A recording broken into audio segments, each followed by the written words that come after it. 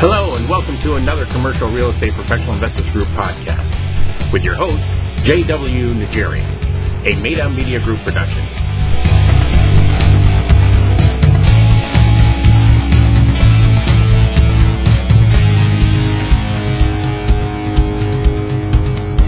Hello, everybody. This is J.W. Nigerian with Commercial Real Estate Professional Investors Group, and we're here today with Brecht Palombo. Brecht, how you doing? Great. Glad to be here.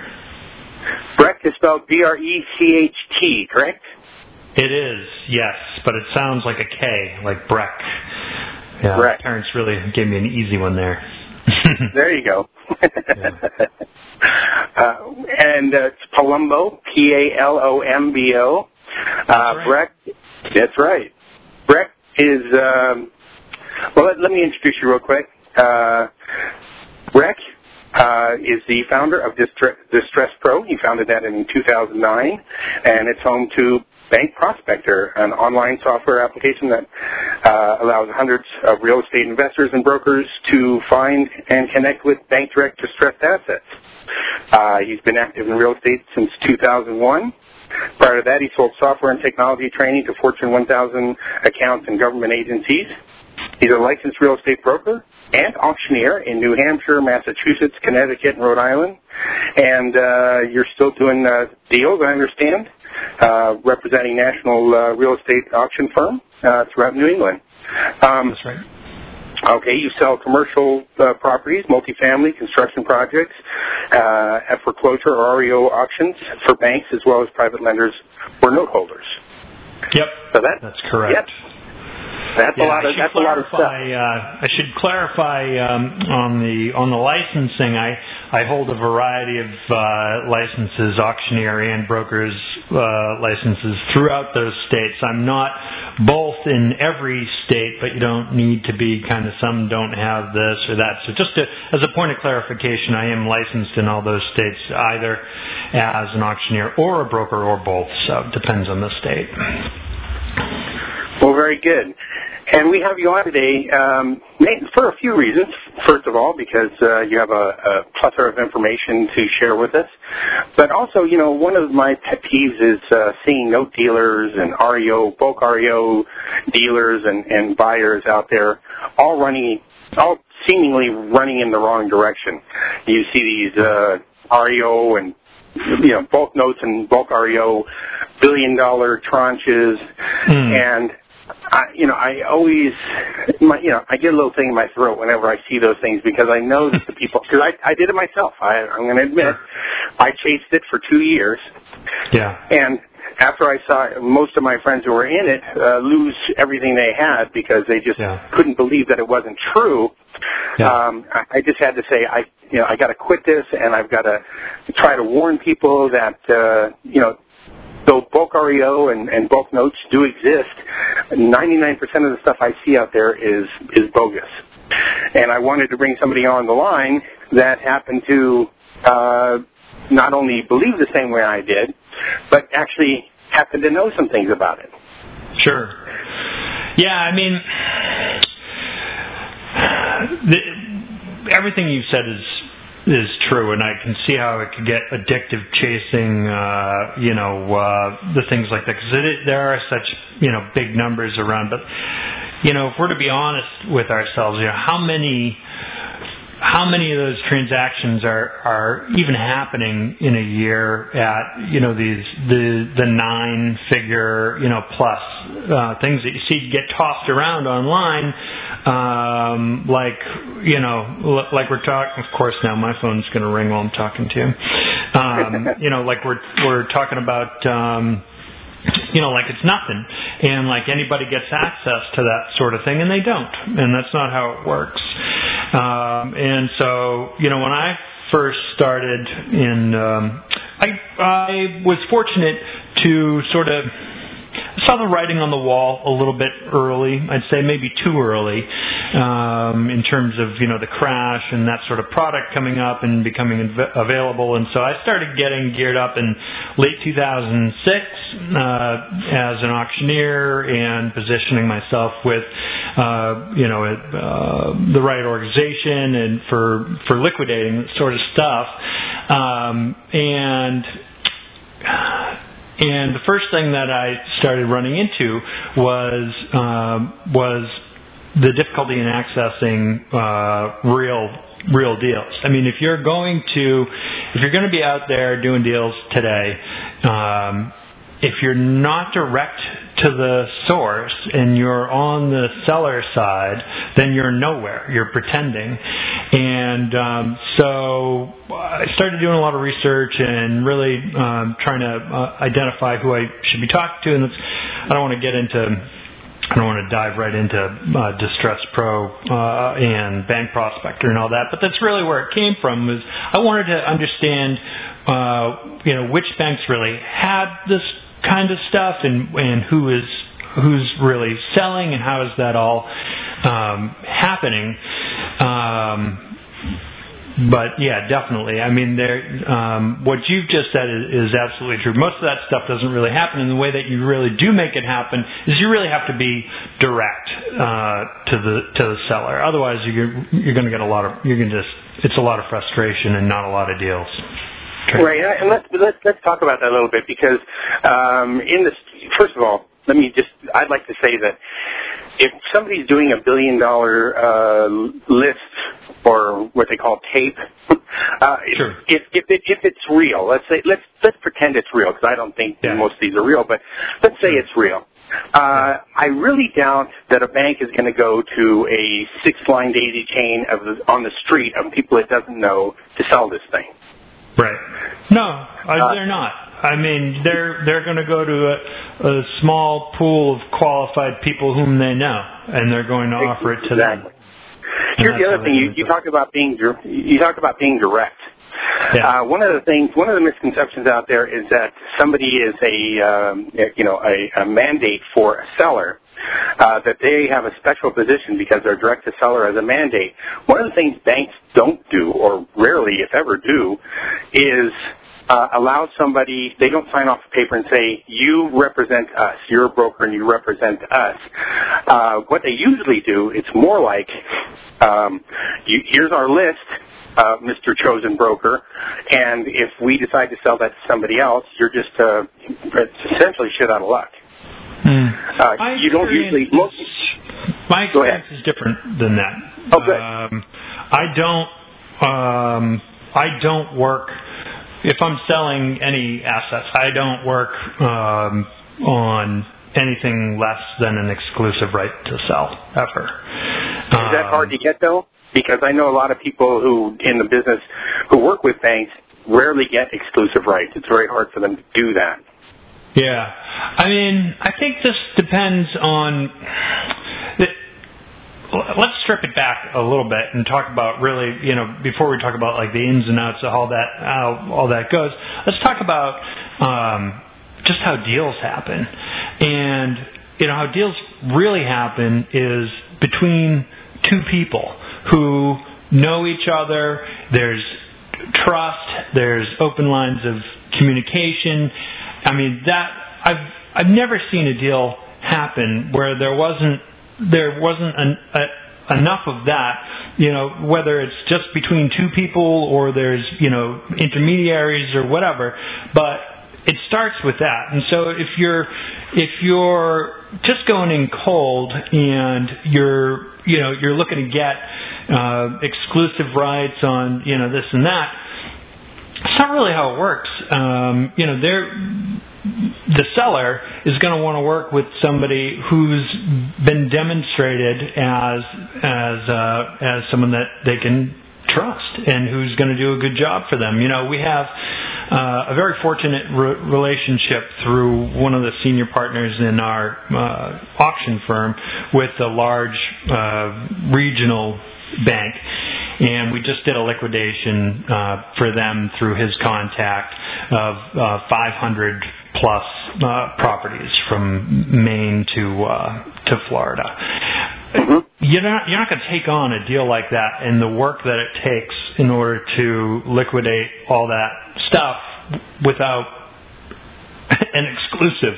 Not only, is there an exclusive, there's like money changes hands before we even begin marketing. There's, contract fees and this kind of a thing.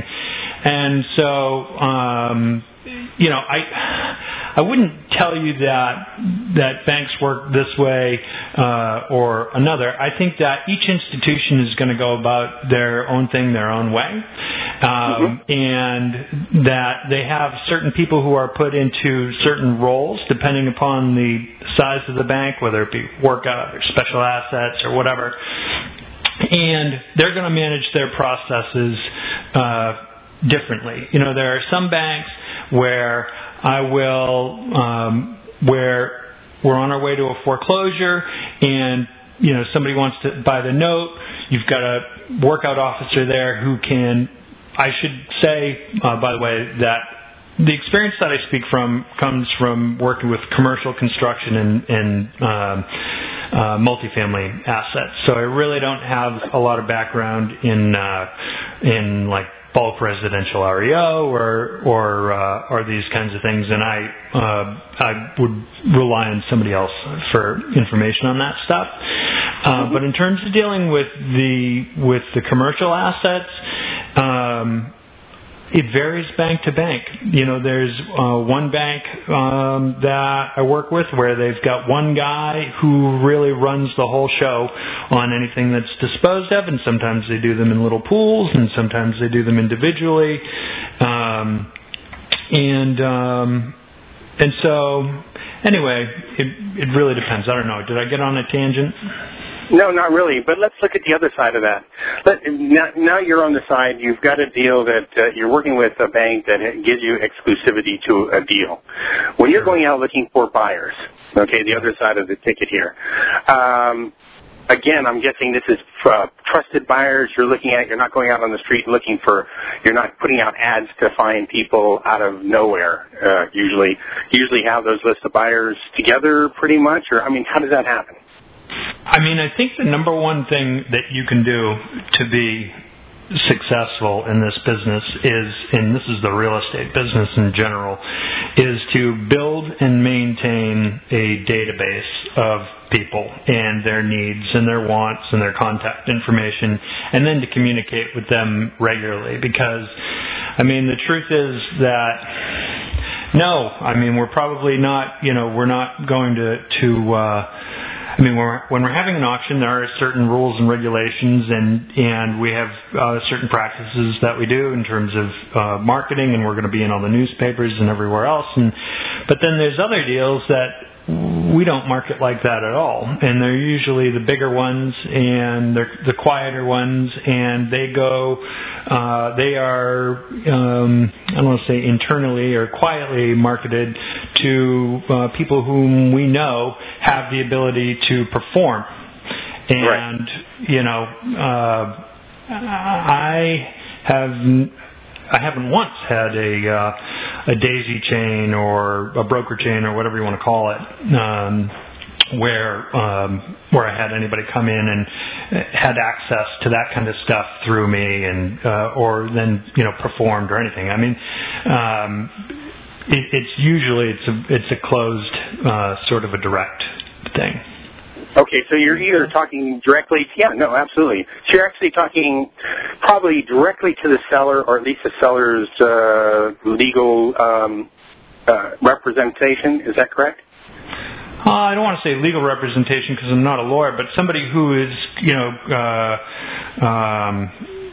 who represents them. Yeah, there are different firms that will specialize in it depends on a lot of things. It depends on how well you're known, how much capital you have, what you can show for who you are from the past, whether or not a bank wants to work with you.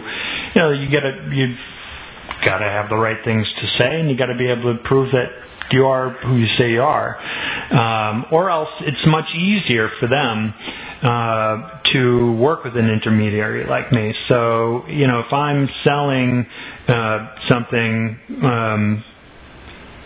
wherever, if I'm selling commercial asset in Connecticut or Massachusetts or whatever, and there's 100 inquiries, the REO manager or the workout officer doesn't want to hear from 100 inquiries. They want me to receive 100 inquiries, figure out which 5 are real, shake the best price out of one of them, make sure they can really do the deal by getting, usually, I'm not even talking to you unless we have like a hard deposit in escrow, and now we're off to the races. But he's not most of the time.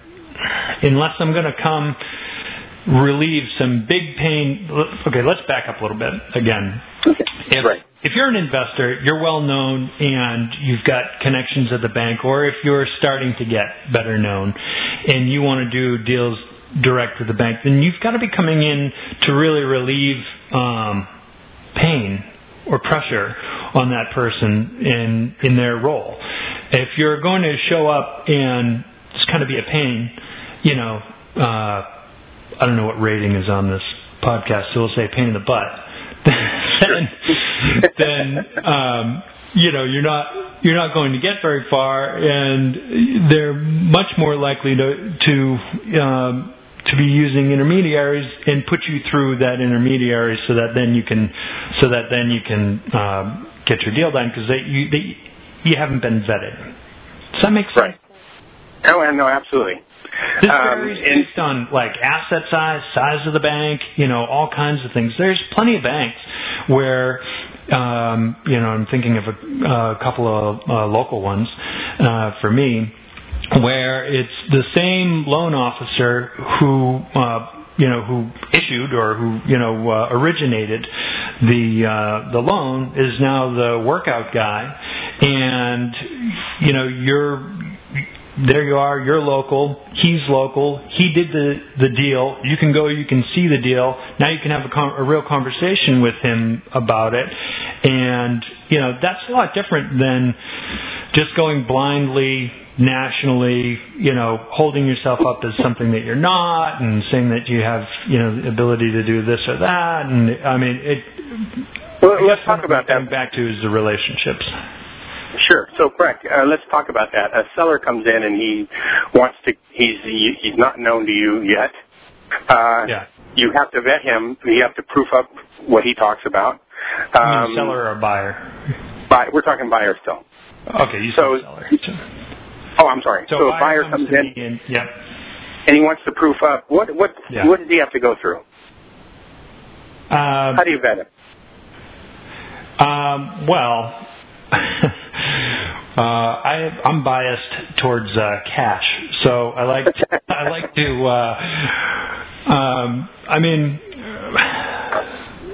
First, because a lot of sellers say they have money.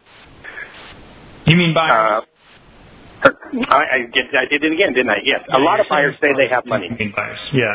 I do mean buyers. A lot of buyers say they have money. A lot of people say that they have buyers that have a lot of money. Yeah. How do you weed out the real people? How do I vet them? Right. Because you have to vet them yourself. You can't. Yeah. You don't usually go through representation to vet them, right? I am the representation. Yeah. There you go. Okay. Yeah. So,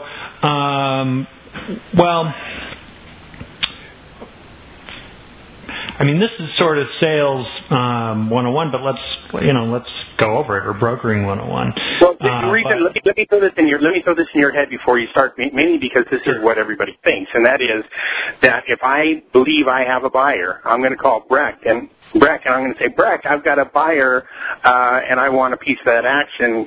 How do we proceed? Are you usually going to tell the guy, I only deal direct with the buyer? What do you do? Nope. No, I have plenty. I love working with competent brokers or whatever on the buy side. I'm going to call them brokers or agents. And again, I want to stress the word competent. A lot of people take the approach that sort of like the MLS approach or whatever, where you just kind of get in the way of a transaction, and that doesn't fly. Right. It's big boy stuff, and we have real hard dates and hard money that you're going to lose if you don't perform. And so I guess when somebody comes to me, the first thing I want to know, if I've never done any business with you, is I want to know who you are.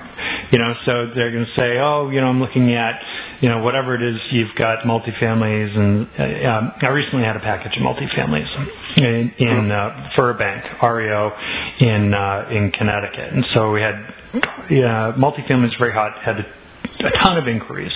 Well, the first question is, how many do you own? Where are they? And if they don't already own some, and then say, okay, so this is going to be your first your first try. Yeah, okay. Well, after that, I'm going to go right for the number, and I want to try and get a sense. People walk around with numbers in their heads of what they're, most of the time, if they're going to be reaching out.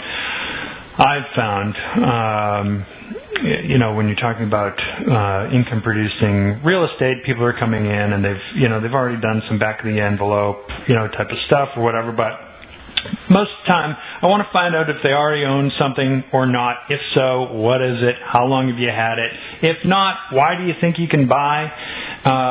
Being tactful, of course, but really get to the bottom right up front. Are you dealing with somebody who's real? If it's somebody who calls me and they're a broker, I'm going to ask them the same things. They're going to say, he's interested in this. Can we buy it? Everybody wants to buy before the auction. Can we buy it before the auction? Can we buy the note? Whatever, all the time. And right. So the first thing that I want to know is, if you're a broker, I'm going to ask you about your client. And if you don't have any knowledge of who they are and what they're capable of or what they've done or own, then it's kind of a non-starter.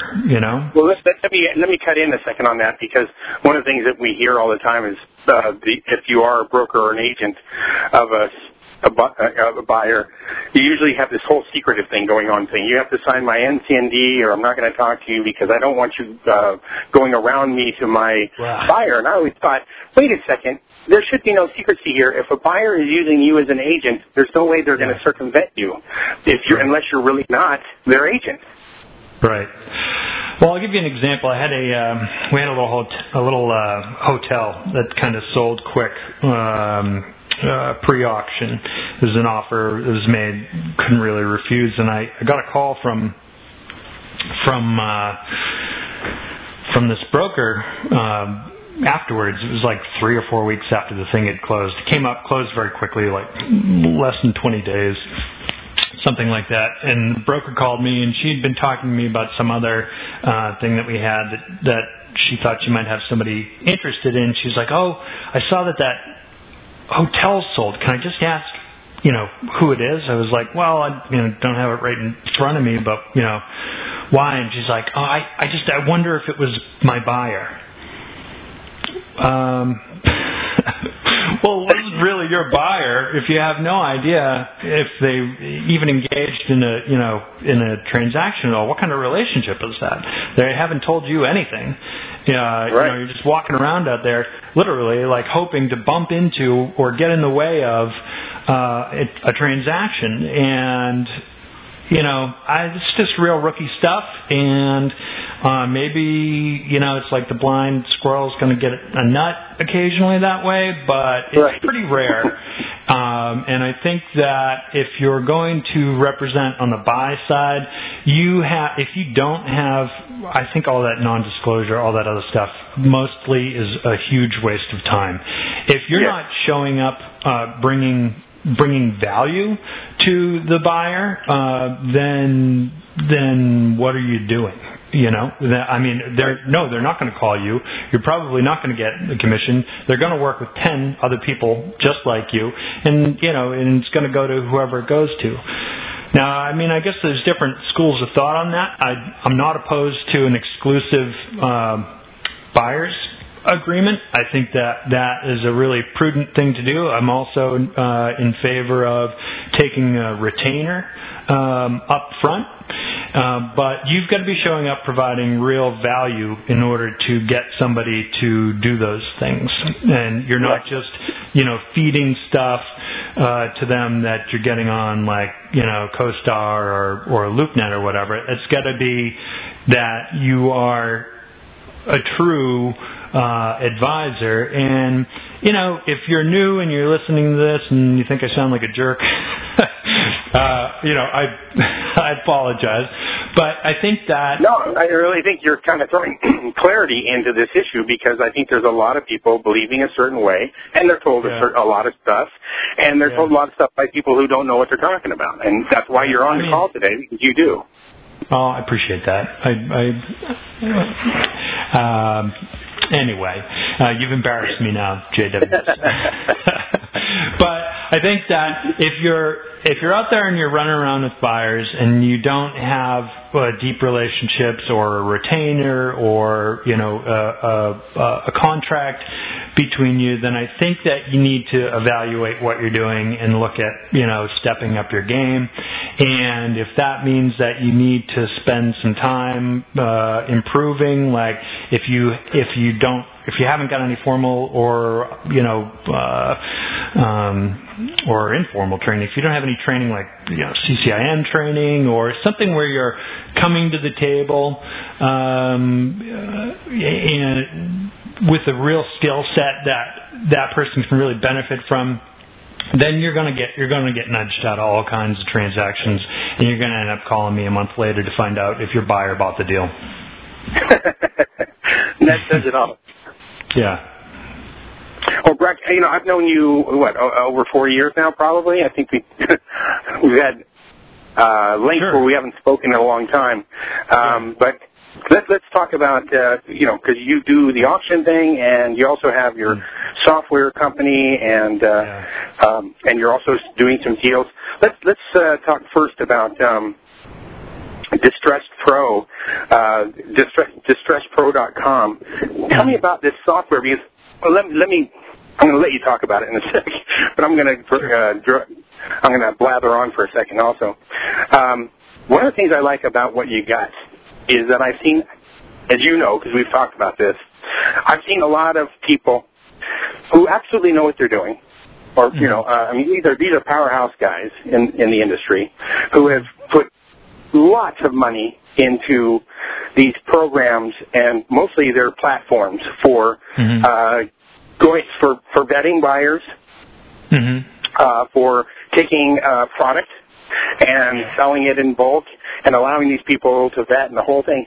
And a lot of these platforms, like I said, a lot of money was put in, they're well done, and none of them made any money, mainly because there wasn't any product to get at the time.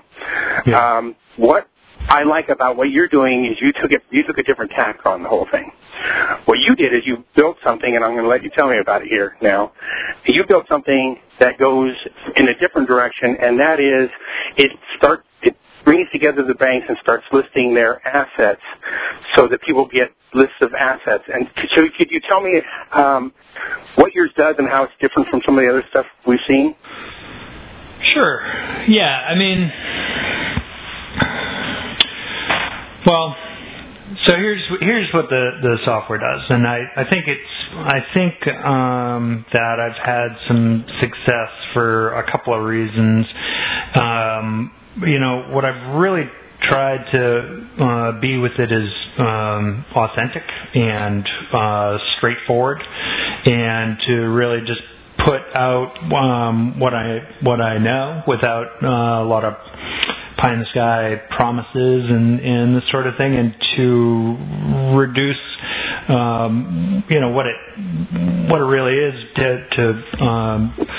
really to facilitate the way that transactions really get done, which is what we've talked about, which is between people. So right. Part of the challenge with that, though, is the right people. So you need to be doing transactions with with the right folks.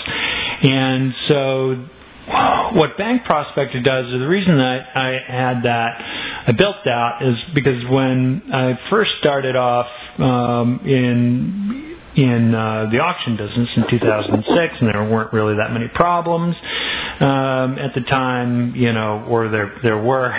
We just didn't know it yet. And so what I started doing was just going in and blindly, calling banks, and everybody said, I don't have any problems, there's nothing here, there's nothing going on here. And so I just didn't believe that could possibly be true after a while. And so I started researching the data and the data that's available for banks. And so what I don't provide you on Bank Prospector a list of assets that are at a bank. What I provide you is financial information and portfolio information that gives you insight into which institutions have the types of product that you're after. I help you identify those that are able to sell, those that are preparing or maybe preparing their portfolios or certain parts of their portfolio for liquidation, this sort of thing, in an effort to really streamline the process of knowing which banks you should be talking to, and then identifying the correct person at that bank for you to be working with. Because the way that it's going to work is there's not going to be any magic list of assets. There's not going to be that email that you get that's going to be the tape that you're finally going to get the big win or whatever. What it's probably going to come from is that you're going to develop a target list of banks in this case, or institutions otherwise. Banks, credit unions, I think probably hedge funds and other, groups like that you should be working with. But it's going to take setting up a real target list, and then it's going to take contacting them on a regular basis and providing some value often enough that people are going to start to pay attention to you and do deals with you. And what I try to do with Bank Prospector is eliminate a lot of the wasted time that you would spend, so that you make sure that, building a relationship takes time. It's not a phone call. It's not an email. Building a relationship, building some trust is more than one phone call or one email. You're not going to call up and they're going to say, "Oh, great! I'm so glad you called. I'm, buried. I'm going to email you over my juiciest stuff, and I hope that you can steal it from me." It's just crazy, right? But this is what I think the approach that a lot of people take, and I hear about a lot of people getting, frustrated, and, I hear that, but, I point to one of the guys that I really like what he's doing out there, and what he's saying is this guy, and I like a couple, Troy Fullwood and Scott Carson and some other folks, but Scott Carson, the way that he built his business, and he does some note training, is and buying and flipping and everything else. And the way that he built his business was that he made 50 calls a day, every day, until he had a database of people that he knew who they were and what they were doing, and what kind of problems they had, and then he communicated with them regularly. And now he gets, now they know him, they like him, they trust him, they know he can get deals done, and they send deals to him. It's not right. A magic formula. It's not sexy. I can't sell a button that lets you do it. But what I'm trying to do is make it so that before you make those 400 phone calls, if there's really only 100 that you should be making, and you should make them 4 times as often, then I want to show you how to do that.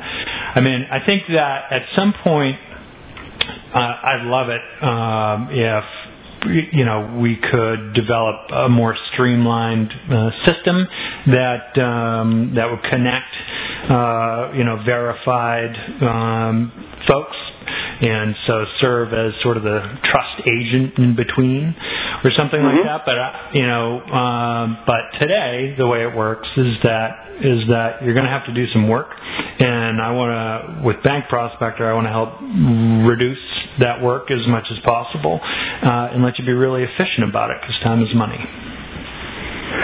Absolutely. So, people, how do they find your program? They go to distressedpro.com?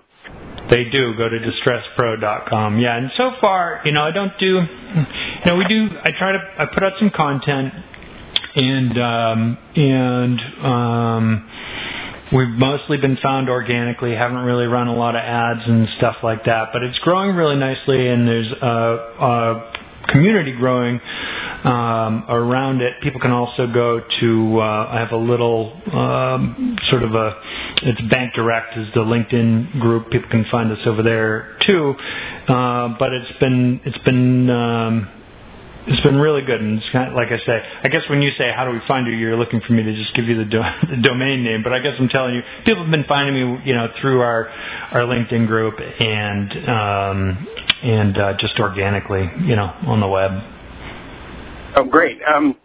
Let me ask you, because you mentioned this, that you need to be calling them 4 times as much. You facilitate a process where they can really hone down on what they're looking for and then find the people they need to be calling, which is great.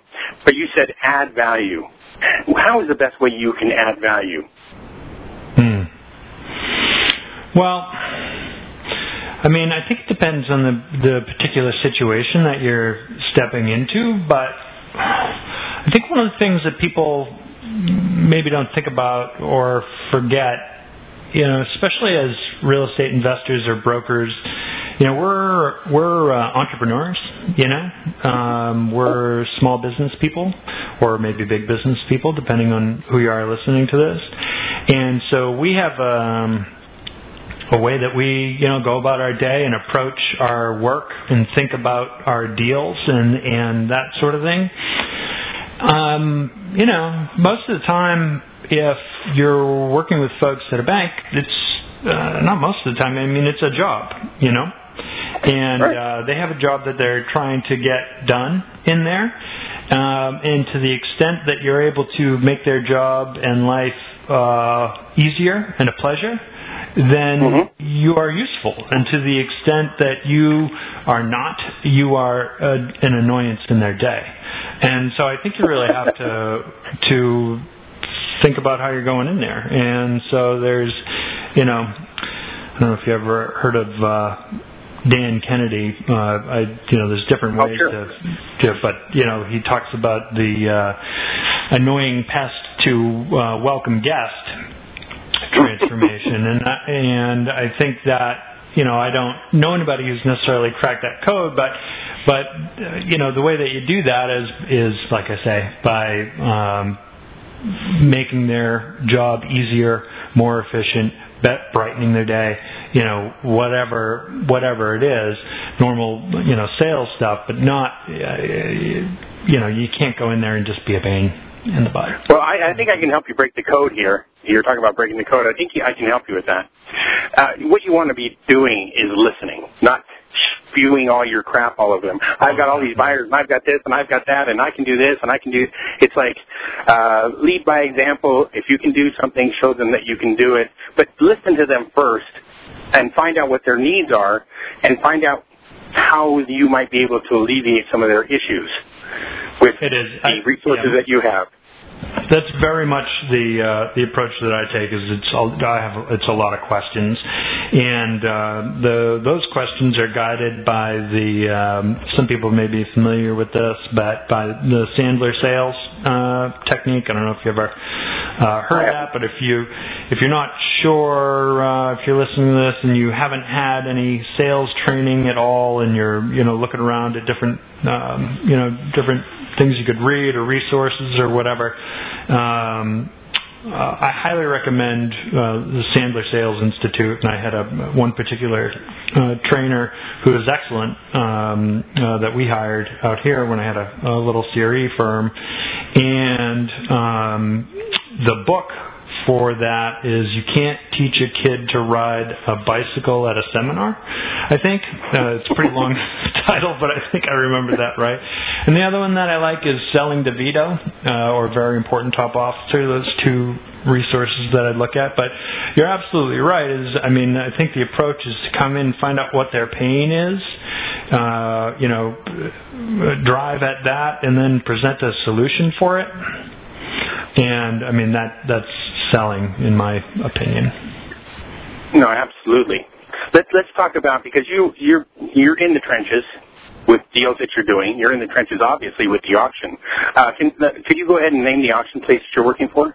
Sure. Well, let me say this. I don't have anything in my own account in terms of when I say I'm doing deals, I am as a representative of a seller, and right. So I'm not out there.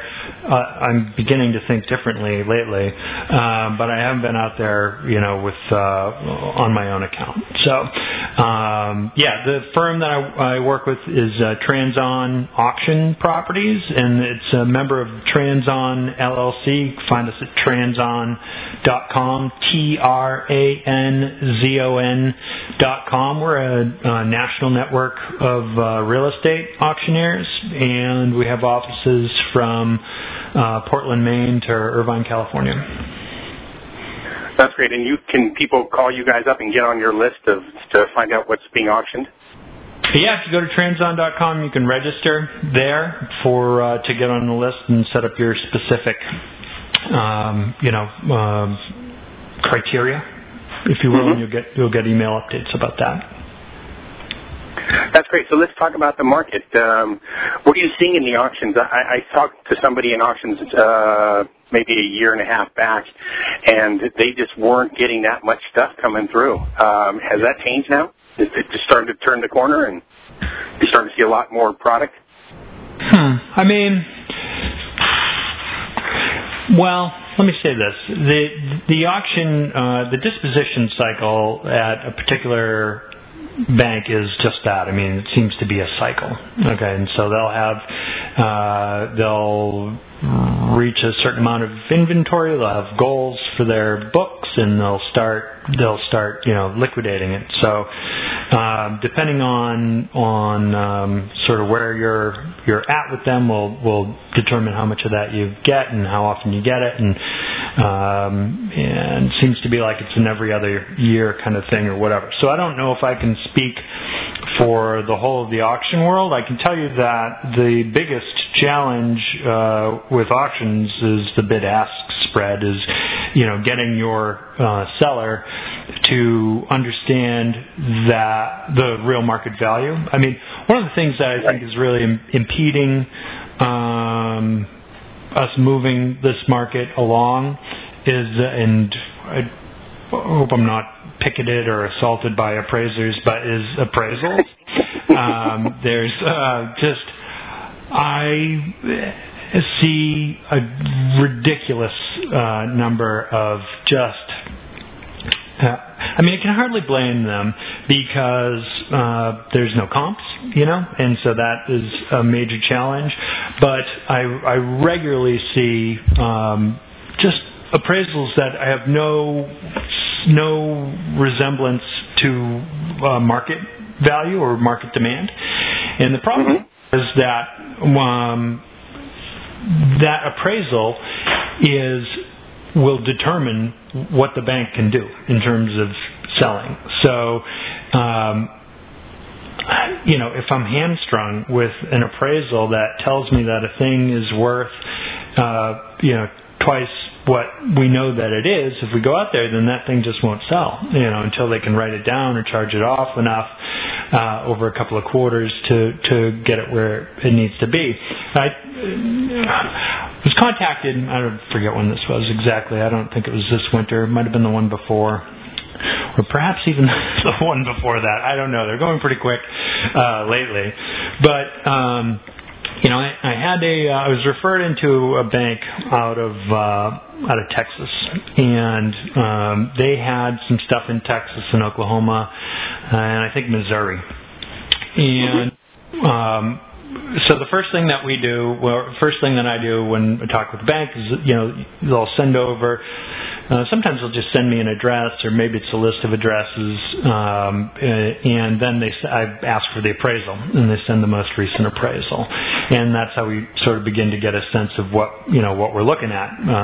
Sure. And so then the next thing that we want to do is really get a sense of, okay, well, here's the appraisal, here's what they're saying. Now what we want to do, and this is hard to do if you don't have anybody in the market area, but then what you want to do is really get sort of a feet on the ground or boots on the ground assessment, of the thing.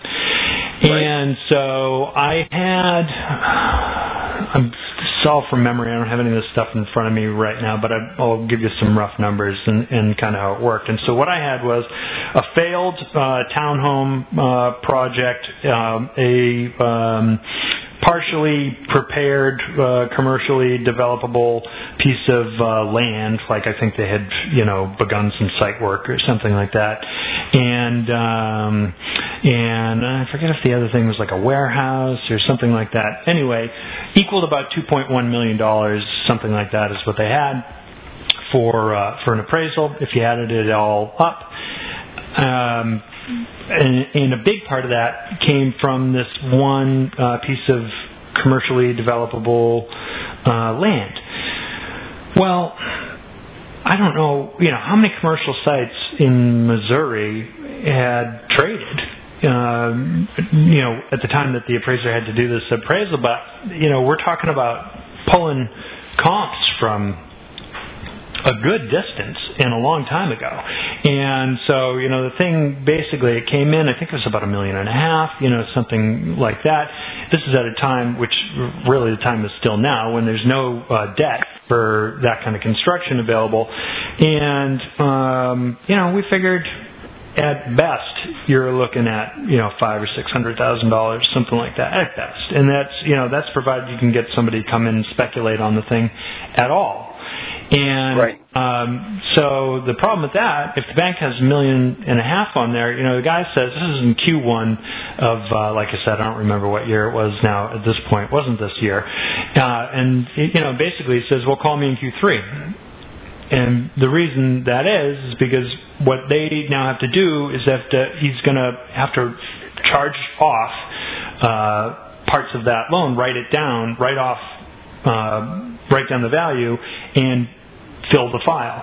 And so he can get it to a place where he's not going to take, let's just say, I'm going to just talk rough numbers. Let's say the thing's really worth $500,000 out there, and he's getting an appraisal at $1.5 million.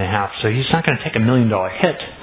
What he's going to do is he's going to write it down to 1.2, then he's going to write it down to 900, then he's going to write it down to 700, and then he's going to sell it, because now he's getting whatever it is, 80% or 85% of what they get it on their books at, because they've had some time to digest it. Does that make sense? Right. No, yeah, absolutely.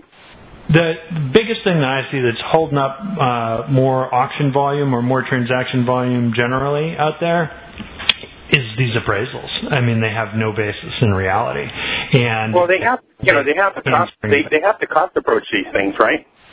I mean, they have. Are they running on denial, or are they running on old numbers, or are they running on denial only, or old numbers, or a 5-year projection that's ridiculous, or what's going on, you think? Well, I mean, I think that, I think a few things. I see inflated cap rates. I don't know where they're, those are coming from necessarily. I guess I could read more. Deeper into it.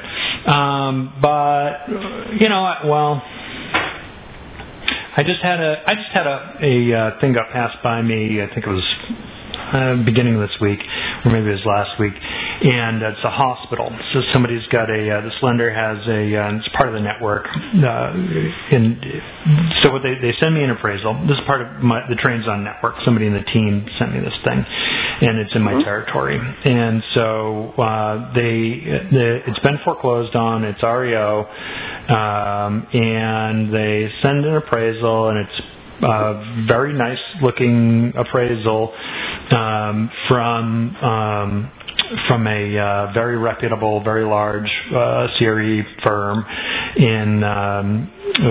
with offices out of local to this asset, and go through the whole thing, and they've got it valued at $1 million.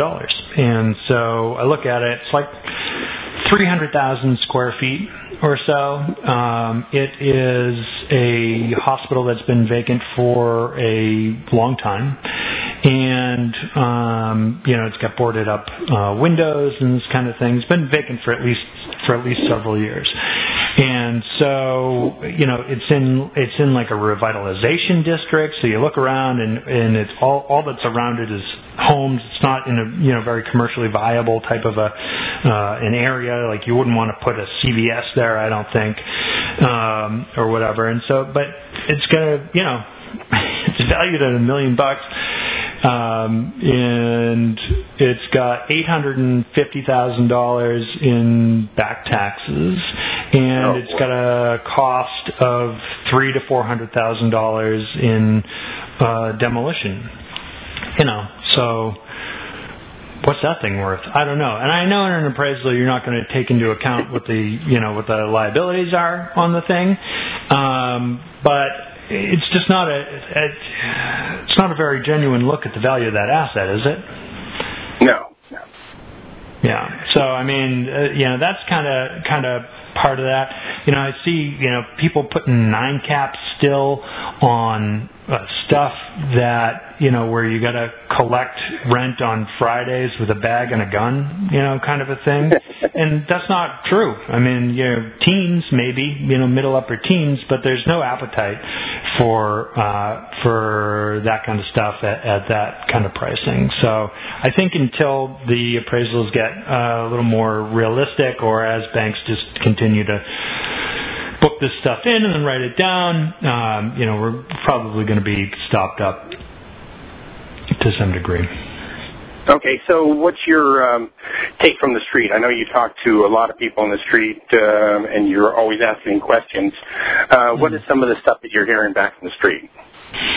Well, so yeah, I've got a fairly sizable list, I guess we'll call it, or database of folks and who I communicate regularly with via email and otherwise. And so over the weekend, I was really thinking about this, just sort of what's the problem out there? What is it really that is the number one thing that is that's holding up deals, or preventing people from being successful? And so I sent out an email, and I got back a lot of responses. I got well over 100. I haven't counted all of them, but I think it's probably somewhere in the mid 100 something. And went through and started kind of taking that apart, and there's two overwhelming, two really dominant issues that people are struggling with right now, as far as I can see in the market. And one is just finding real product. And I think we've talked about that a lot over this call. And I think that really what you've got to do there is you got to go out and beat the bushes. You're not gonna. I mean, I like LinkedIn a lot for distributing content and all this kind of thing. You're not going on LinkedIn and finding deals. I mean, maybe. I have posted some of our own auctions and that kind of thing there. But, I mean, if we're to be really honest about, like, how those deals are coming about, most of the time, that's not happening. Or you're too far removed or whatever else. So, right. I think, what you really need to do is, if you're looking for deals out there, is you need to get out there and beat the bushes. I mean, you're going to have to,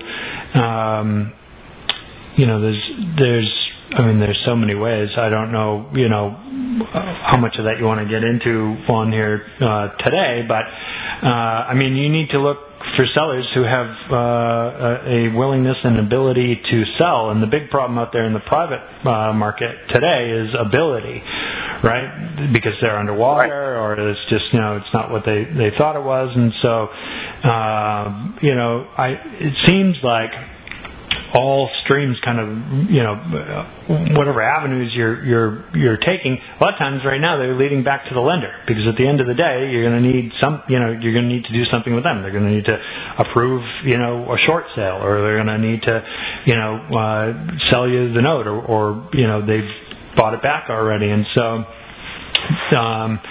that's what I'm hearing is number one thing. I shouldn't say it's the number one thing. It's kind of neck and neck. But the biggest gripe that I'm hearing right now is it's just so hard to find real product at margins that you're after. That makes sense. Right. That makes sense. Right. And but let's talk about make sense for a minute, because it's one of my pet peeves is that I have a lot of people who, when you're feeling like whatever, hundreds of emails and calls and this kind of thing about stuff that you're selling, you're going to have people start talking to you about what they're looking for. And so when I have somebody call me or email me and say that they're looking for something where the numbers make sense, I pause, because that sounds to me like I think I want to be a real estate investor. I don't really have any kind of specific plan or model that I use or anything else. 9 times out of 10, that guy's not buying anything. So it needs to be beyond that. It's where the numbers make sense. It really needs to be. I think if you're out there, you should have a very well defined target. Because then that's how you'll know when you found it. Is this about not just knowing what your criteria is, but knowing how much risk you're liable to want to take? Yeah, I think that's part of your criteria, isn't it? Because you're going to build in, well, it's going to depend on a lot of things. It's going to depend on the capital that you have, or else the access to debt that you have to get the deal done. But yeah, the number one thing that I'm hearing out there is finding deals that make sense. The number two thing that I'm hearing and this was pretty evenly split. So the other big challenge that people are having today is with getting financing. To a large degree, there's bank financing is extremely difficult to come by, and I know a number of folks who've had deals fall through where they were working with lenders more traditional lenders, where they've had success in the past and where they have a relationship, and they believe that they're going to come in and do the same sort of stuff that they did in the past, and that's just not happening. So, you really, I don't know if I have a solution for you today to offer on the financing side of things, but you definitely need equity. The hard money out there is pretty expensive. Yeah, and hard money is not worth. First thing is hard money is not willing to take the risk they were a few years back. So they're, hard money. Everybody goes, oh, hard money is there to save us. But the truth is that the hard money lenders I speak to are not willing to take risk right now. The economy is not such that's plausible or viable for them. So that's not always an answer. So we're talking about coming in with a lot of cash. What's the percentage? 60%, 40%? What do you think? What's that? If you're gonna come in with cash, what percentage equity do you need to get it done? Well, let me tell you this. I can say that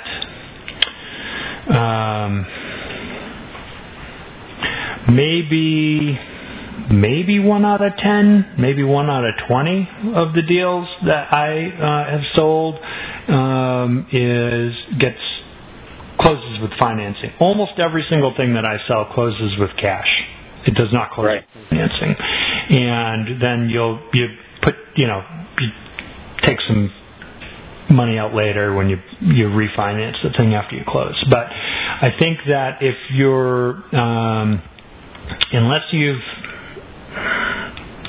it's important to have a lot of cash, right now. If you want to get these things done, they all the time. I had kind of a little bidding war over a thing recently, and it was a pre-auction bidding war, and we just weren't even talking to anybody that was talking about a financing in any way. It's not a non-starter. It's not even something we're going to discuss. Right. And it's because there's enough folks who do have the capital out there to get it done. And there's a bunch of people who are going to make money on these transactions.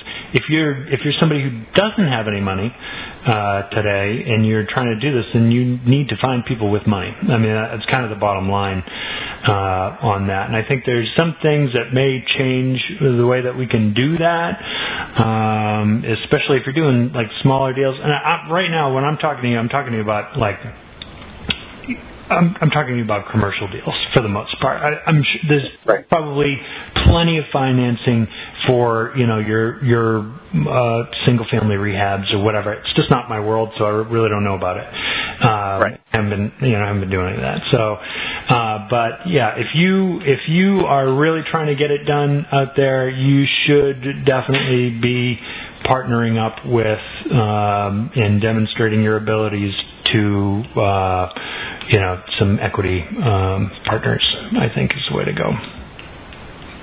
Very good. Listen, Brecht, we're coming up on the hour. Sure. Okay. So I really appreciate you. We probably have a lot more we can talk about, but I know I can't keep you that long.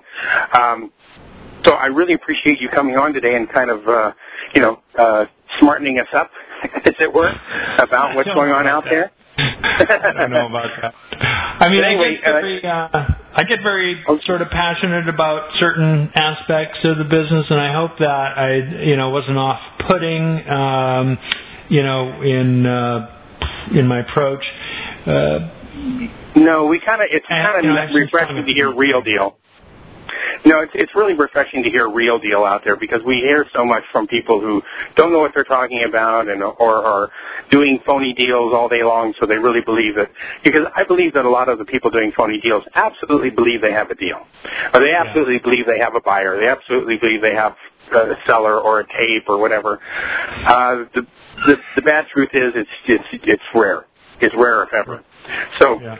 Anyway, I appreciate you coming. Let me close by saying this, JW, because I don't want to put off people who are looking to try and get started and say, oh, I don't have any money. That guy says it's not going to happen. Let me say this: that if you don't have any money today, or if you are just getting started, or you're trying to get going in the business, or if you've had some bumps in the road, or whatever it is, then I think your goal today is to begin to. You need to go out there and find somebody who has some money that you can do some work with. I mean, it's really, really key, because you're going to be very frustrated if you're going to go out and be finding deals and you can't do anything with them because you don't have the capital, you don't have the money for the escrow, you're not sure how you're going to close. You're really spinning wheels. I think that if you're really just starting off today, start going out, and you need to start aligning yourself with some people who can get a deal done.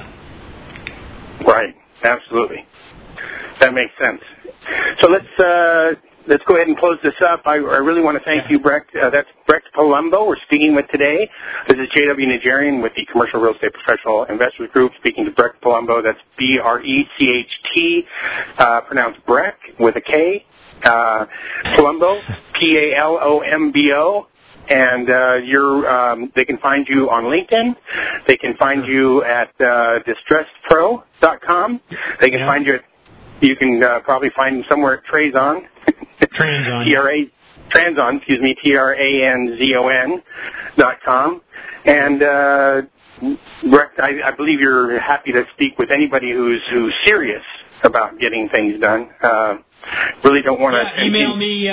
Email me, Brecht at distressedpro.com, and I'd be happy to hear from you, and I hope this is useful. Not a problem. Anyway, I appreciate your time, and I appreciate everybody else's time on this call today. We are the Commercial Real Estate Professional Investors Group, speaking to Brecht Palombo of Distress Pro. And what's the name of the software, Brecht? Bank Prospector from DistressPro.com. Bank Prospector from DistressPro.com. Yes, everybody have a great day and have a better tomorrow. And thank you very much. Thanks, JW. Thank you for listening to another in a series of podcasts brought to you by the Commercial Real Estate Professional Investors Group, also known as CREPIG. CREPIG can be found at www.crepig.com. CREPIG Audio Series is a production of Meta Media Group, copyright 2011, and is the property of the Commercial Real Estate Professional Investors Group and Meta Media Group, and all rights are reserved.